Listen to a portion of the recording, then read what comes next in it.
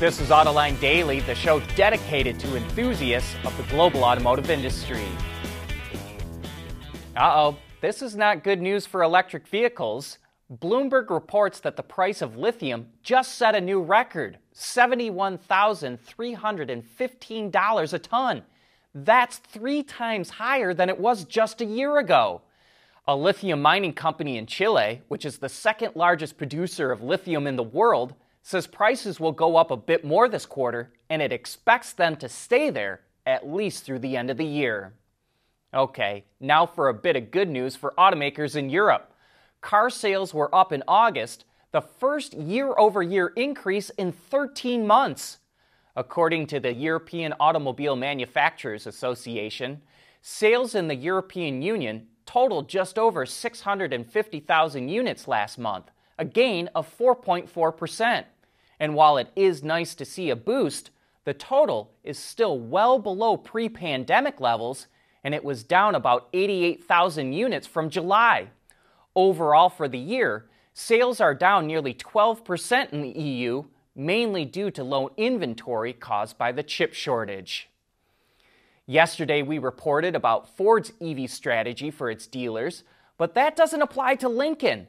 Ford is offering dealers options on if or how quickly they want to transition to selling EVs.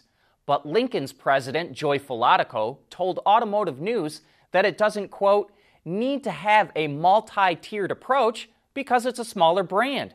But like Ford, Lincoln won't be offering buyouts to its dealers. Falotico says that while the brand is consolidating its network, the switch will happen voluntarily, and it will be up to dealers to decide if they want to stick with the brand or throw in the towel. By the end of the year, Lincoln expects to have fewer than 600 dealers in the U.S., which is down from more than 1,000 just 5 years ago. We want to know what drives your testing. OTA, connected car, diagnostics, remote testing. Intrepid Control Systems is here to help you work from anywhere. Intrepid Control Systems, driven by your data. There are a few key reasons to start a business in Michigan. First of all, it's the talent. Second, Michigan is wired for winning. Third, the ecosystem here is really focused on supporting businesses in the market. Whenever an automaker redoes an iconic car, they always reach out to current customers to see what improvements can be made and how they can incorporate cool new tech, likely something that no one else has done before or is new to them. And one such thing on the new Mustang that Ford thinks customers will get a kick out of is Remote Rev, which allows them to rev the engine with the key fob. But there's another new piece of tech that we think will resonate more with customers, and that's an electronic parking brake that can also be used as a drift brake lever. Standard for customers that choose the Performance Pack, which includes things like a limited slip diff and Brembo brakes at all 4 corners, the system actually adds another brake caliper on the rear. Tuned with the help of drifting specialist Vaughn Gittin Jr., it was designed to help novice drivers learn and improve their drifting skills while providing people that already know how to drift with a system they don't have to upgrade themselves. Of course, it can be used as a regular parking brake, but the system boosts brake pressure by 4 to 5 times to get the rear tires to lock up while trying to drift.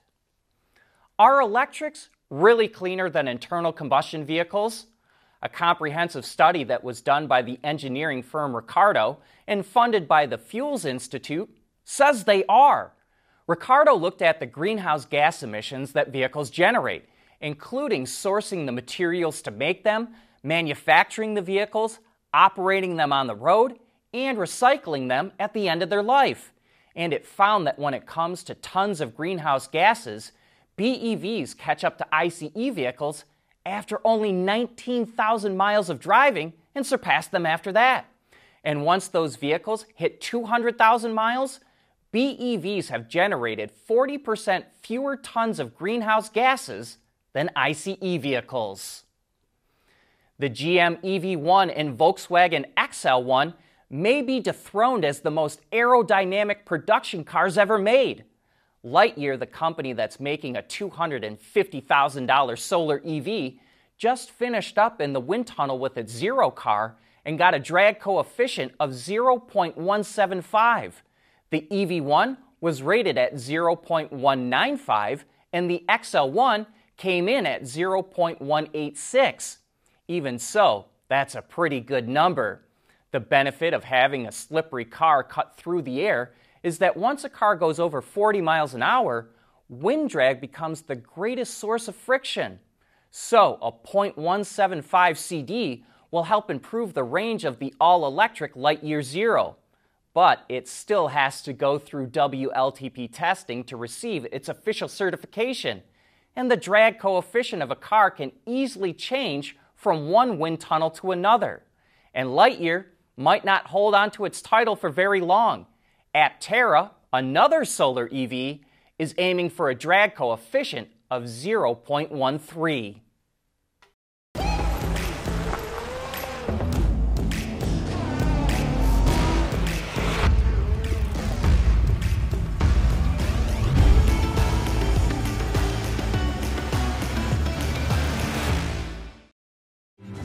At Schaeffler, we pioneer motion.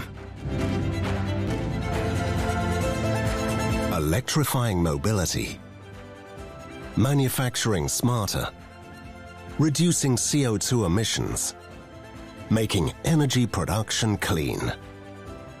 Schaeffler pioneers motion to advance how the world moves.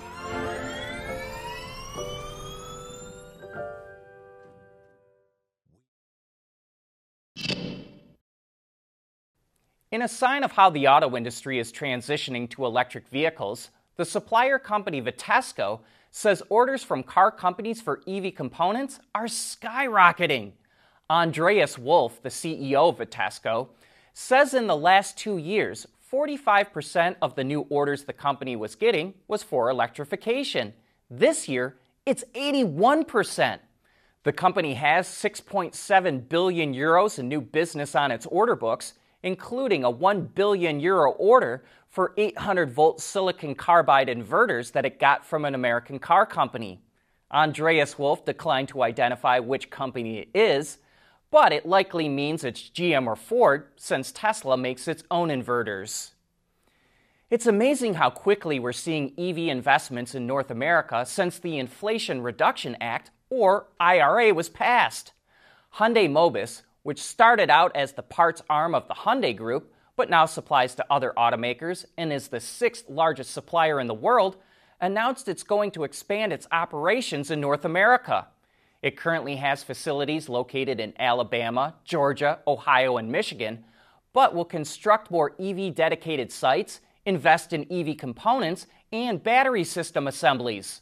So far this year, Hyundai Mobis' orders have totaled $1.7 billion, and it hopes to grow that with this expansion announcement. It looks like Ram will finally jump back into the midsize pickup segment in the U.S.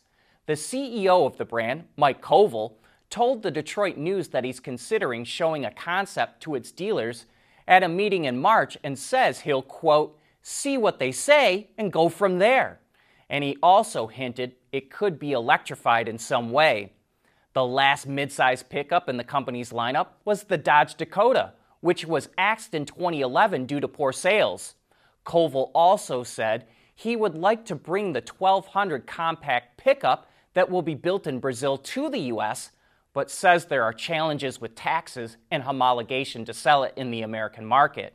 The midsize and compact pickup segments are growing, and it makes sense for Ram to be a part of it. But that's it for today's show. Thanks for watching, and have a great weekend.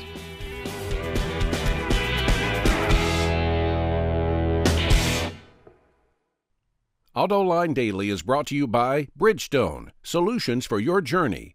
Intrepid Control Systems, over-the-air engineering, boost your game. Schaeffler, we pioneer motion.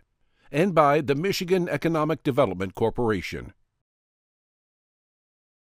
Wards is the industry leader for news, data, and analysis. That's why companies across the globe subscribe to our premium service, maybe even your own. Log in for subscriber access now. Check your company's intranet for details, and rely on wardsauto.com to keep you informed.